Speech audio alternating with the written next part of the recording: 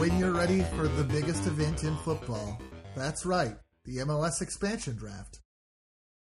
That's so MLS, a North American soccer podcast with myself, Andrew Bates, and Nick Thornton. Nick, Hello. There's so much to talk about. We have CONCACAF Champions League. We have the expansion draft. We have the Apple deal with MLS. Can you think of anything else that's happening in world football right now? No, I think the expansion draft is the only thing that really comes to mind, plus some MLS news. But no, nothing internationally. Certainly nothing with any controversy. Smooth sailing, I think. It has been, we are talking without talking about the Men's World Cup, which began on Saturday. Nick, what did you do on Saturday? On Saturday, Sunday. Show Sunday. Sunday, I was doing chores. Choring. I played Yakuza Kiwami 2. This is something because I didn't feel like it. There's been so much that has built about this World Cup. The issues around treatment of LGBTQ people, the issues around migrant workers and the deaths that have taken place, and the working conditions that, as some stories suggest, are still obviously the existing complaints about working conditions. There was a story today about stadium workers being held without food or drink. Good God. Yeah, I mean, it's just kind of been like this laundry list of things, and it's been interesting to see how the public conversations have kind of changed as we've gotten closer to it. But, I mean, it's just, it feels like there was a real moment there where I think there was like a fire festival kind of feel to the preparations, and now it's sort of happening, but it's just like, it's weird. So it seems like a weird, bad time. But it is a thing that's going on. I don't really have any feelings about like anybody else watching it. And I know you and I have talked before. Yes. And, like, I feel like we engage with so much soccer and watch so much. Like I care because of the Canadian men's national team, which we cover and follow and support, obviously. And outside of that, I have basically zero interest. It's like there's only so much football that can fit in my head, and by the time the World Cup comes around, I'm like, I am actually thinking about next MLS season. More.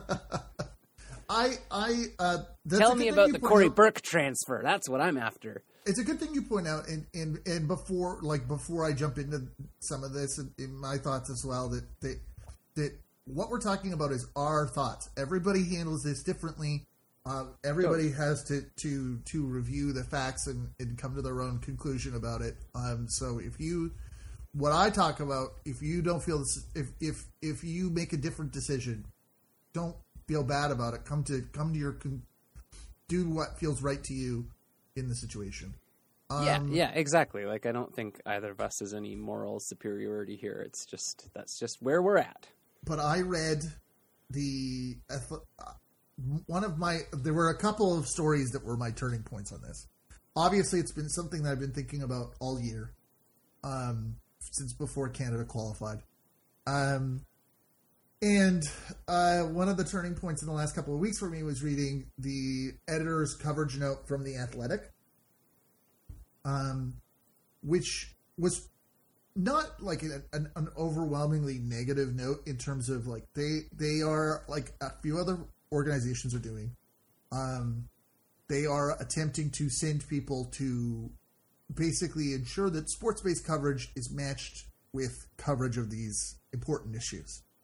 Mm-hmm. They're trying to put resources towards that as like that's their way of, I guess, handling it, is that we're going to try and tell the complete story by telling this part of the story as well, which I agree. Fundamentally, I do kind of agree with that you know, when a broadcaster only doesn't include the hard part of the story, they're not telling the whole story. But the opening of the letter caught me the wrong way, which was It all feels a bit confusing, right? You want to watch the World Cup. You want to enjoy it. But, well, it just feels so wrong. Yes, of course, you're going to have friends around for the big games, bite your nails in the penalty shootouts, and send angry messages to family and work colleagues about Gareth Southgate's back five, Cristiano Ronaldo's histrionics, or Greg Berhalter's obsession with possession football. But that doesn't mean you're as excited as you'd normally be. And it goes on to talk about some of the issues and talks about what makes it hard. Here's what caught me the wrong way, and I'm sure it wasn't their intent in writing this. Yes, of course, you're going to have friends around for the big games. You know, this is the way that it is being written by media outlets that are more than just this one. Well, we're all going to have a serious voice, and we're going to talk about. We're going to say, it's so terrible what's happening with the migrant worker. What happened with the migrant workers in the past, and then we're going to watch 3 games a day for 10 straight days. Mm-hmm. Is what's being suggested is that regardless is the what's being told to the audience is of course you're going to do it. Yeah. You know, and everybody can come to their own conclusion, but I just read that and thought, like, what if I just don't? I might not. I don't have to. I could do something else. I am not contractually bound to consume FIFA branded content simply because it's there. Despite whatever they may want to believe and campaign for. That's right.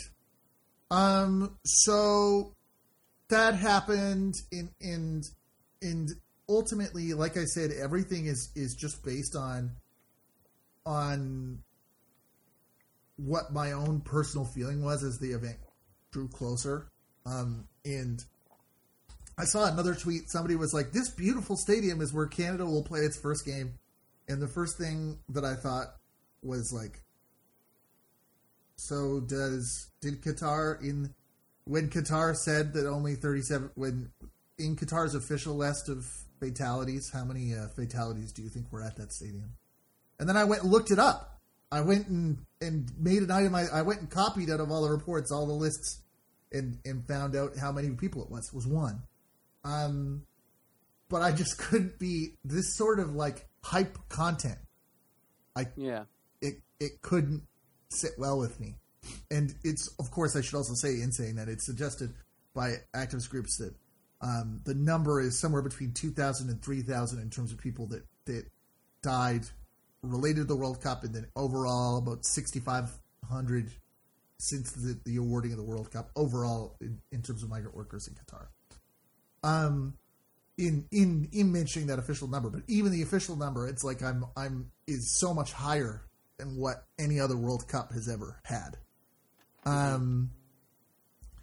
It's just that sort of hype content. Like people are like circulating around pools, like paid pools and stuff. Like there was a restaurant doing a pool, and I just couldn't. I wasn't fond of the idea of as the pool for the Cask and Kettle did, you know, like trying to go right which player I thought was going to do the best or like, you know, I made a list because of this podcast that we do together of every MLS player in the World Cup, and I itemized it, and I thought like the reason why I did it is because when the U.S. announced their roster, I thought, I wonder what the squad, like what the 11 from MLS players in the World Cup would look like. And I put together that list for the purpose of making that. But like, that's a game. That's hype information. Right. You know, yeah. I just couldn't bring myself to actually do that. Mm-hmm. So that's how I'm feeling about it. We've talked about it. Yeah. A little bit. And some of the idea that we've been talking about is just the idea of that this is another tournament that Canada happens to be in. It's, you know, like the Algarve Cup. Yeah. Yeah, exactly. And it's like, and it's not to take anything away from the achievement of the players there and the teams accomplishments, right? And I know that I shouldn't need that disclaimer, but like, it's okay to support these teams and be excited about a tournament. But I just feel like, you know, at some point, maybe as a society, as multiple societies, we can hold multiple opposing and complex things at the same time and actually have conversations that like change stuff instead of just being like, well, okay, yeah, we know bad stuff happened, but like now just let's carry on because we're told we must carry on. And like you say, that article's kind of suggested when it's like, yeah, we know all the things are terrible, but like we know you're just going to suck it up and enjoy it anyway. It's like, well, what if it looked different than that? Yeah. What if we just decided that this wasn't worth our time because of how it came together? Yeah, and like, what's the point of going through what we've been going through globally, if not to have some awareness for each other and what, you know, dangers we place in front of workers? Like, I have to believe that something comes of all of that, and we don't just go, nope, no lessons learned. Although it does increasingly feel like that's a real possibility, but yeah, it's so that's, I guess, what we're going to do is we are going to treat it like it's any other, you know, CONCACAF tournament, and we will cover Canada and the US because that's who we usually cover. We've covered them this far. And like I said, yes, the CONCACAF teams, which also includes Mexico and Costa Rica, are the representatives. That's our bailiwick, and the like Nick said at the outset, there's no sense of like a moral superiority kind of thing, because eventually I am going to watch some of this, so maybe everything that I just said is completely like out the window, but I can only do what feels right to me in the moment, or not do what doesn't feel right to me in the moment.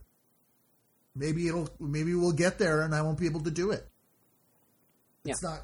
Maybe I will because of that, because of this way that we've chosen to look at it.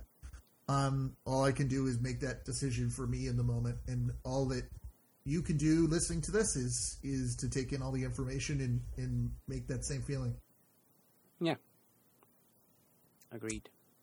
So there's that.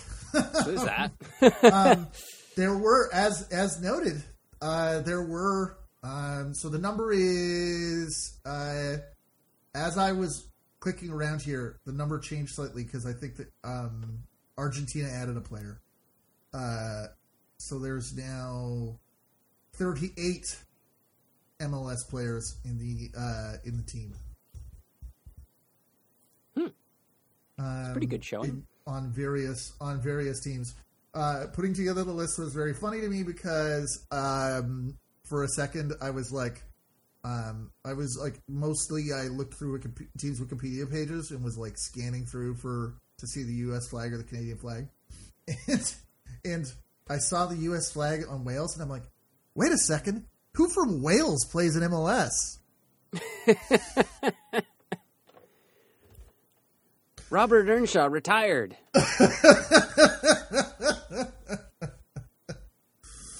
And he scored today too. He did score. He did indeed score today. But yeah, obviously most of the entrants are from the U.S. and Canada, who had 8 and 9 entrants respectively. We also had a couple teams. Costa Rica had Ronald Matarrita, and Brian Oviedo. You had Xavier Arriaga and Diego Palacios for Ecuador, as well as Jose Cifuentes and Sebas Mendez. So there's 4. So I think that's I think those are the 4 with the 3 with the most. Is that it goes Canada, U.S., Ecuador, Costa Rica. I think is the breakout for most features.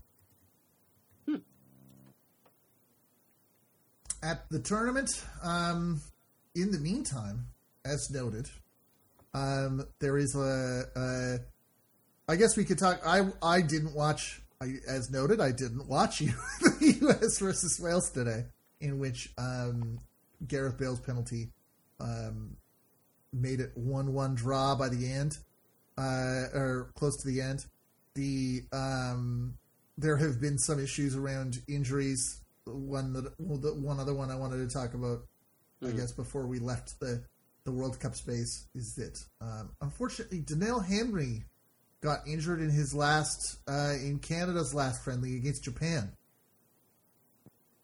That's right. I totally had forgotten about that. That's unfortunate, and it continues to be one of the other aspects of all of this tough stuff that's happening with this tournament is that domestic leagues went right up until the bell, and now people are trying to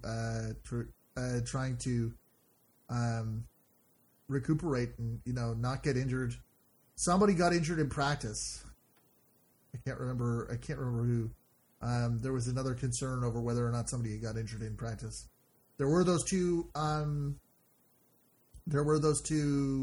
Friendlies with Bahrain hosting Canada to a 2-2 draw. That was with mostly MLS-based players who had been on a break, and then a more finalized version of the squad beat Japan 2-1 with goals from Steven Vittoria and Lucas Cavallini in a injury time penalty kick. Yeah. I guess we can go right there. So that's so I guess if you have any interest in where that went with the Canada friendlies, I feel that is, we know that Canada has been low, has not necessarily had a huge amount of preparation because of some of the canceled games against World Cup level teams. Certainly after Bahrain, there might be a moment where you scratch your head and go, ooh, it's not a lovely result right before, but you've got to look at a 2-1 win against Japan with close to a full strength team and think that's pretty decent. Yeah. Yeah, exactly. It'll be interesting to see how it all shakes out. Yeah. But in the land, right the day after Canada announced its World Cup squad, this was so funny to me, was the day of where MLS teams had to announce their decisions on what options that they were and were not honoring. Yep. And the Vancouver Whitecaps, among other decisions, announced that Lucas Cavallini's contract option will not be exercised, and that he will be womp. He will be added to the re-entry draft. That's right. Yeah, which I found out about just before this show because I've been super busy, and I knew the roster deadline was coming, and then I just kind of got absorbed into other things, and now I'm like, of course that news would have come out. So I'm feeling very silly about the fact that this is like days old, like almost a week old news, and I'm just finding out. But I mean, I feel it's not terribly surprising, is it? Like, I mean, I was surprised when you told me because I kind of was like, I had forgotten about these important decisions being made. But it does feel like after this season, the discipline issues after which he really didn't seem to have much to say for himself. I mean, I felt like he was contrite, but also sort of shrugging his shoulders as to the cause and just not the goal output to justify the price tag and the other issues. Although saying all of that, I feel like Cavallini grew on me a lot. Like I really was pretty down on him last season, and my opinion of him certainly has improved during his time with the Whitecaps. But I think if the Whitecaps are raising the bar, they need to make difficult decisions like this. And I just don't see... I never really saw Cavallini becoming all of a sudden, a 13, 14 goal a year striker for us. for a variety of reasons, not all of which are entirely his fault. But I have thoughts, but before I do, just to note off of your point about your point about discipline issues. Without that red card late in the season, is he still on the roster? I think probably. I mean, given the number of games he missed for that and the crucial point in the season, I think that it's reasonable to say that Cavallini kind of cost us the playoffs. Is it solely on him? Of course not. But, I mean, if this is any other DP on any other team that pulls that kind of thing, I think it's a similar response. It's not professional, and at a time when your team needs all the points it can get, it made it much more difficult. And I think the other piece that played into that is, for a number of those games, the Whitecaps actually played better without him.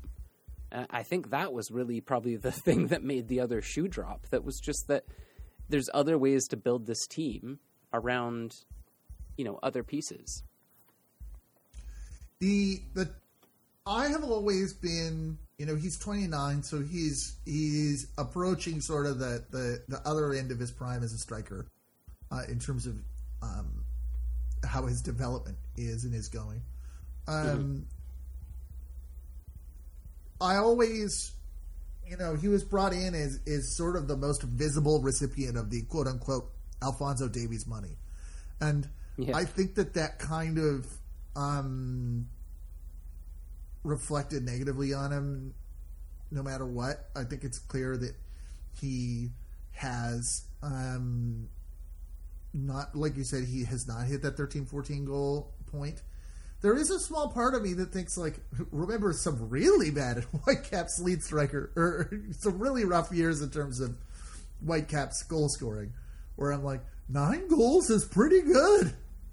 But clearly the team didn't find a lot of success until acquiring Brian White for way less and coming up with that tandem of Brian White and Ryan Gauld. I think also the fact that Cavallini has not been able to come up with a partnership to the same degree with Gauld has been a mark against him. Yeah. I am a little contrarian in that I recognize why people wanted him to go, but I would have wanted to re-sign him at the exact same amount of money that he was making. I don't quite know about that. But the idea of letting him leave for nothing seems wild to me. And when I posted that it was a bad look for the Whitecaps to do this on the day after the Canada roster reveal, I was reminded that I didn't quite know when I said that this was the deadline for teams to make that pronouncement. But that doesn't mean if they had handled this situation earlier, that doesn't mean they couldn't have announced it a week previous or 2 weeks previous if they had already come to that conclusion. And it doesn't mean they couldn't have traded him earlier this season. For sure. But I mean, a trade also means you have to have somebody willing to buy. And when you're approaching the end of the season and the roster deadline, to me, that might say they might. I think he's going to be a difficult sell to a lot of teams. He's a very expensive player. And again, I think he's a good player. I mean, he's obviously an incredibly physical striker. He pesters defenses. He can be incredibly quick and dangerous in the box. He can score goals with his head. He's a good player. But he's expensive for what he is. And I think that is always a difficult sell in MLS. And I think as a club, I would say the Whitecaps already kind of, I wouldn't say wasted their investment, but they already spent the money. The money's gone. That's true. I mean, sure, maybe they could have squeezed a transfer fee out of it, but I think if they were faced with the decision of either we let him go for nothing or we might end up stuck with him and paying him, I mean, I don't know that that's the actual. It's as black and white if that is a decision, but maybe that weighs in on it. I want to get to the fact that really the big news out of this that I'm the most devastated by is that they let go of Jake Nerwinski too. Yeah, no, I mean that was my thought. Honestly, there was to overall on the. I agree with you on the morning of November 14th. That probably was the right move to make. In all things being considered, but it just is such a bad look as much as anything because he is in some ways still a goal scorer, a game changer, and he did score for Canada right after that. And when I read this press release, as you said, my first thought was not actually, oh my God, they cut Lucas Cavallini. My first thought, and it actually wasn't also Jake Nerwinski. It's like, oh my God, they cut St. Ricketts. Yeah. The full, I guess, list of updates is that Ricketts and Florian Jungwirth are eligible for free agency and, quote, are continuing discussions with the club around opportunities off the pitch. If they can get Ricketts into coaching, that would be amazing. But I don't think I just would keep him. He can't be making enough that you couldn't keep him. But what can you do? Yeah, they're bringing back Derek Cornelius from Greece. I mean, I think that's a nice note. I think the fans were kind of missing him, and Lord knows the Whitecaps were missing some defensive consistency this season. And hopefully, the time away for Derek Cornelius has been good. And I mean, I see him as far from the finished product, but I would say that of Ranko Veselinovic too. Like if Ranko can play, I think Cornelius can play. I agree. Goodbye to Cody Cropper. Goodbye to Marcus Godinho and Leonard Owusu, who I thought did great. Yeah, that was. I mean, I wasn't so surprised because it feels like under Sartini he kind of didn't get quite as many minutes and wasn't used as much, but I felt like for the most part when he came in he was fairly effective. I don't know, sometimes it just feels like you have to be so lights out outstanding as a central defensive mid in MLS to like get onto people's radar, and yet across the board there's like tons of kind of mediocre central midfielders in MLS. I thought Owusu was all right. But yeah, he certainly seemed to kind of fall out of favor a little bit. And yeah, the end of the Jake Nerwinski era, which I'm sad about because I thought that he was a far better player and far more consistent, especially in an era of inconsistency in our team than people really gave him credit for. But I also get it. I think that in that position we can probably strengthen, and I think, this is a solid 6 years, which is an excellent tenure for any MLS player. That's true. With any one team, that is. So those will, you're right. Those will hit the hardest. Yeah. In terms of are you good with the Whitecaps? Is there anything else you want to talk? We're done. Okay. We're done. Because there was a couple of other transfers that, well, more than a couple that have happened, but a few that have stood out to me. Especially in terms of like, that names that we're familiar with, names that we talk about a lot. We knew that Pedro Santos from Columbus was going to become a free agent, and the question was, where will he land? And he has landed with DC United, which feels like, a pretty good piece of business for them, given they have been awful. And I think Pedro Santos is great. He, I think, recently kind of became less of a left mid and more of a left back, but is obviously just such a skillful player and an intelligent player. I think that's an excellent pickup for DC United.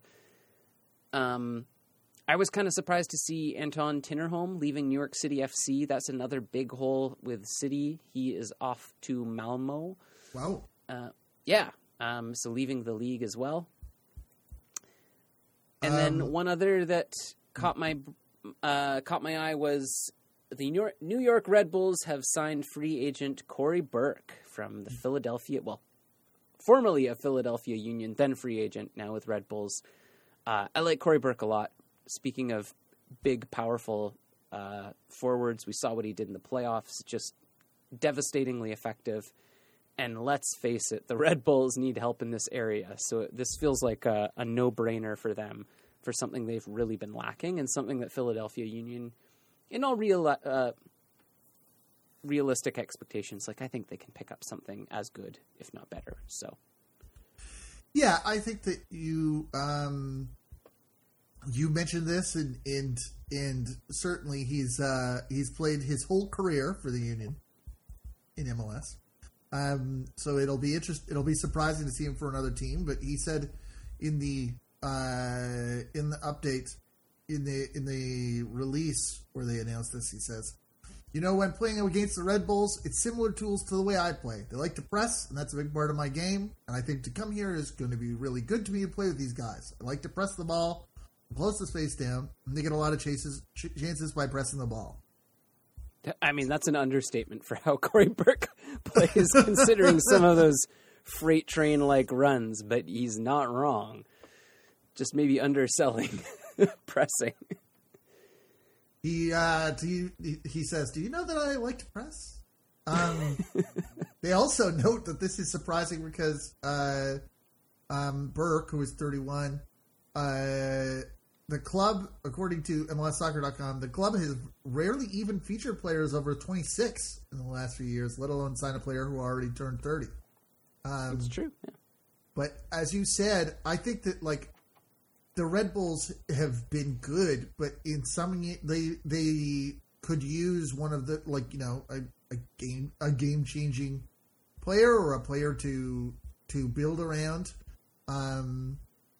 In the mix certainly can't help. Certainly can't hurt. Something. Yeah, it's like they miss a Royer to me. Yeah. I feel that. I feel like since Royer left, they've not been as lethal. I mean, I'm still deceptively good at times, but I think about Corey Burke as being not quite a super sub. I think that you can get definitely plenty of full 90-minute performances out of him, but the Red Bulls have had moments in games where they just haven't had quite enough to push across for that final result. I mean, Corey Burke's resume on that, Jim Curtin can tell you all about. He's the guy that can come in and change a game, and again, we saw in the playoffs that he'll steal the ball off of defenders no problem. He can close down space quickly. For his size, he's also, I think, a really agile player. So I think that, I'm hopeful that his time in New York will be well received and be successful for him, because he's certainly shown what he can do at Union. Whereas on the other end, as you point out, the Union have a bunch of players who are kind of like that. You can throw Daniel Gazdag into the mix. You can throw Jose Martinez into the mix. It's a little bit more of a one among many thing in that situation to me. Yeah, and I would imagine for the Union, they also, if they're going to have somebody maybe featuring not full-time in one of those forward spots, they might want to bring an academy player through, or a younger Union player, and it also means that Burke's not going to stagnate and not getting enough minutes, because I would imagine Red Bulls will use him even more. So I feel like it's good for everybody. It's always sad when a player that's been with a team for a long time does move on, but it feels like a good fit for everyone, and I think it's also rare that you can do something like that without there being some drama or bad blood or something. And it's nice when it can just be like, nope, this makes sense, it works for everyone. Yeah, doesn't always happen that way. The 2022 expansion draft happened with St. Louis City SC. Hell yeah! I'm going to trip over that a couple of times, I feel. That's going to take some off-season practice. So it's interesting how they did this. They drafted Nicholas Giacchini, Indiana Vasilev, Jonathan Bell, John Nelson, and Jake LaCava, who they traded latter, they traded him to Miami for allocation money. And then, instead of drafting him in the expansion draft, they used allocation money to sign Tim Parker. Woo! So I'm curious what your thoughts are on that. And I would say less or fewer big names than I remember from past expansion drafts. But except for Tim Parker, who was signed outside of the process, perhaps to ensure that they could get a new contract together. I'm not sure why they did that. Yeah. So wait, what was the question? What was your thoughts on the player on the early picks here? Yeah. Okay. So I mean, at first blush, I'm like, I think these are all totally fine picks. I think we saw Austin and even Cincinnati, Charlotte have some drafts that we were like, wow, you guys really used that effectively and really like rounded out the team with a lot of MLS experience. I think St. Louis kind of maybe flying under the radar a little bit with some of these signings. Tim Parker is the most notable one that stands out to me. Obviously, we know him from his time here at the Whitecaps. I think he's a very good center back in MLS. Maybe stagnating at Houston and needing a change of scenery. So I think it's a nice shift for him, and maybe he can really be that leadership voice to lock down the back line. Stroud was the other name that stood out to me. I think he's a good midfielder. Jared Stroud, that is. I think he was with Austin last season or this season. He wasn't in the draft, but he must have been signed outside of that. Oh, okay. Sorry. I don't know. I just have their roster in front of me, so I don't know exactly. But yeah, I mean, nothing hugely of note here. It's not the strongest squad, so I think, like most people, my question is, how many other players are coming in? And do you see your draft picks as kind of being the core or more supplemental players? But it's certainly like, it's a good squad, good starting point. It's coming along well as a starting point. I was going to ask you whether or not you thought that this thing was even where you sit on, we all talk about the expansion draft. It becomes a brief point of discussion, less so this year because it's been overshadowed. But it is something that comes to mind, but it does seem in the last couple of go rounds that it has been a little bit more about providing teams assets that they can trade as opposed to giving them players that they actually want. As evidenced by this notion that they could have picked Parker and they didn't. They signed him outside. They signed the player they did want outside of it. I think if it turns out he was protected, I'd change my mind. But I don't know. I mean, I just think there's so many different rules and things that teams need to consider when signing players. I don't really have a problem with how they get there.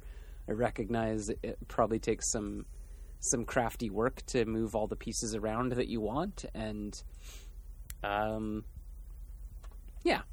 mean, is it overly complicated? Yes. Does it ultimately matter to me as a fan at the end of the day whether they trade away one of their draft picks or two of their draft picks for allocation order or TAM or something like that? Not really.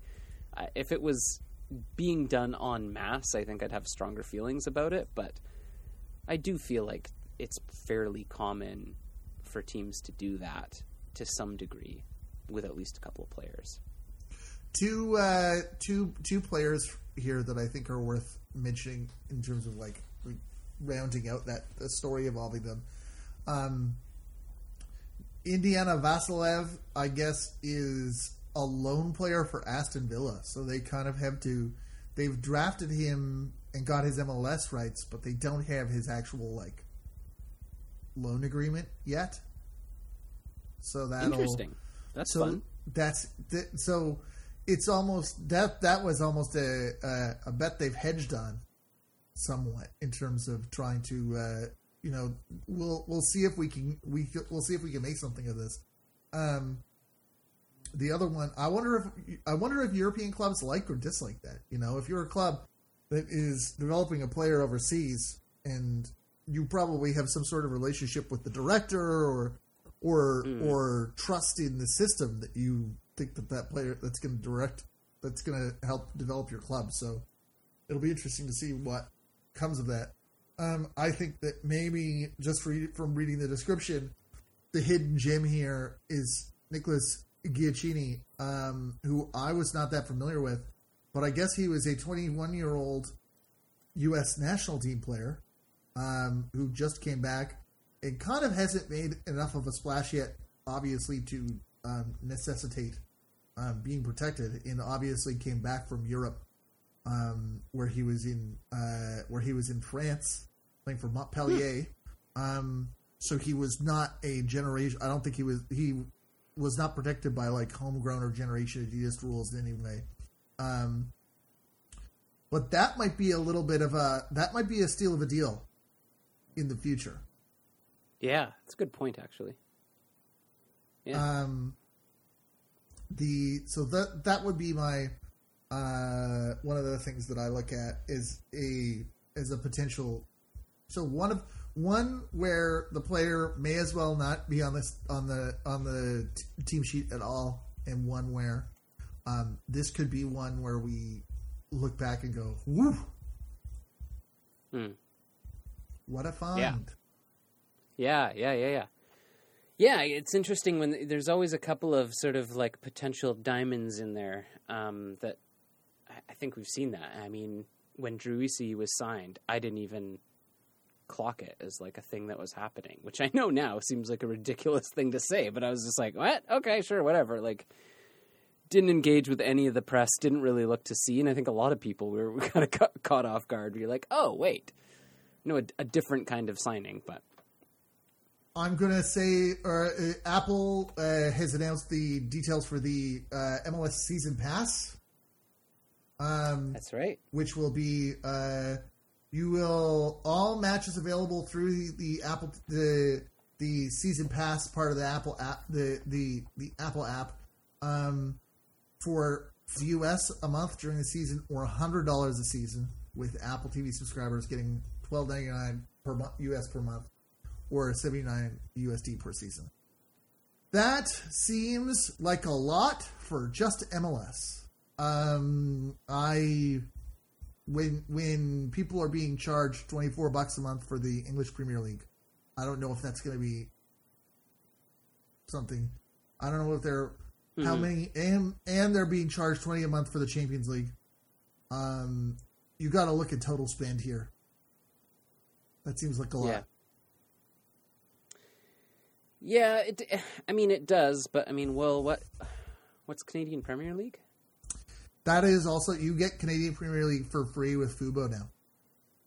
But that one, and I think I can't remember what it is. I think it's like $7.99. Well, I think if it's standalone. We were always going to be paying Apple prices. I'm a bit surprised that the discount isn't more for people who are already subscribed to Apple TV. Like, I don't quite understand what the appeal of these packages are from the same organization when it kind of seems like just as expensive to buy one thing as a package of things. I mean, knocks a few bucks off, I guess, but honestly, I was surprised it wasn't more. I was not sure what it was going to be, but I think obviously Apple has bigger plans for kind of adding to this and building this out, so it'll be interesting to see how they kind of pitch this whole package and like the other things that are going to be including besides just MLS games, and also to see what the actual uptake of it is. It's interesting that all of this is kind of happening among the much bigger backdrop of like, people worrying about finances and actively looking at their monthly budgets and how much they spend on things like subscriptions. It will just be interesting to see over the next couple of years, like, can Apple grow to the size that they've kind of promised and thought about for themselves? Next item. content warning for sexual assault and sex offenses. Bob Berardi is in jail.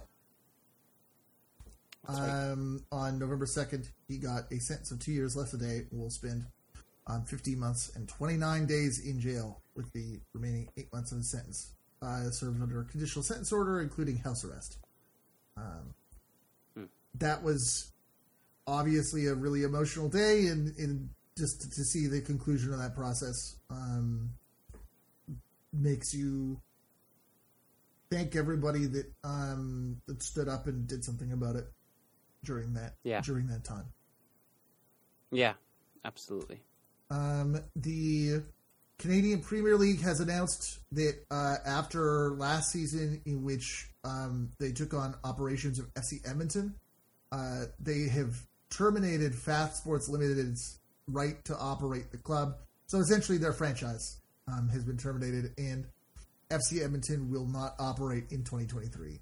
They have said that they will be looking to start another Edmonton club, or to have a CPL team in Edmonton, which they say can be one of the big markets. But the team, with the addition of Vancouver FC, which is located in Langley, the Canadian Premier League will continue with 8 teams, but without Edmonton. It's kind of sad. The end of an era. Sad. Yeah, I feel for everybody who stuck through with the team.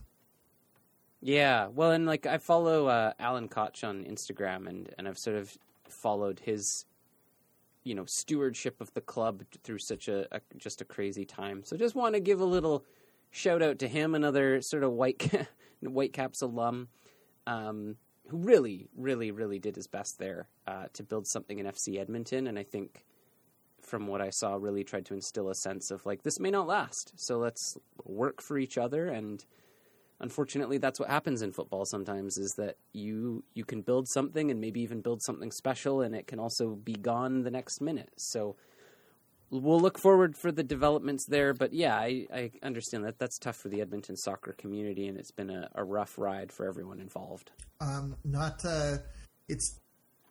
I used to live in the Alberta catchment area and went to a couple games in the NASL era, so I have a soft spot for them. And obviously they stuck it out in an era where there were not that many clubs at that level. This is, as you know, you got to build something, and nothing is guaranteed. Fans of leagues that have come and went in quicker times can attest to that. A thought to all of those memories. Hopefully, a new team with different owners and less debt can perhaps make a difference in coming Canadian Premier League seasons. R.I.P. FC Edmonton. That's all I got. Yeah. All right. Well, yeah, that's all I got too. We will keep everyone posted. Of course, there's going to be lots of off-season stuff. There's that other tournament that's happening that some people are involved in. And we'll try to keep you up to date with all the developments. Where can we find you online until that point? Oh, yeah. You can find me on Instagram. You can also find me on Twitch. That's so MLS. Where can we find you online? You can find me online on Twitter at Team Bates, www.team-bates.com. I have a pinned. You should go to teambates.com if that Big Bird site stops working. But if it is still working, there is also a pinned post with a list of other places where you can find me. And please rate, review, and subscribe to this podcast so that we can continue to bring it to your ears, regardless of whether or not there's a big bird in the sky. The big bird flies. Yeah, and come over to Instagram. We're there. Believe it or not, I'm active there now. And Twitch, mostly it's just watching me try and mostly fail at Ultimate. But we're experimenting. Okay. We'll see what happens. Until then. Until next time, don't get sent off.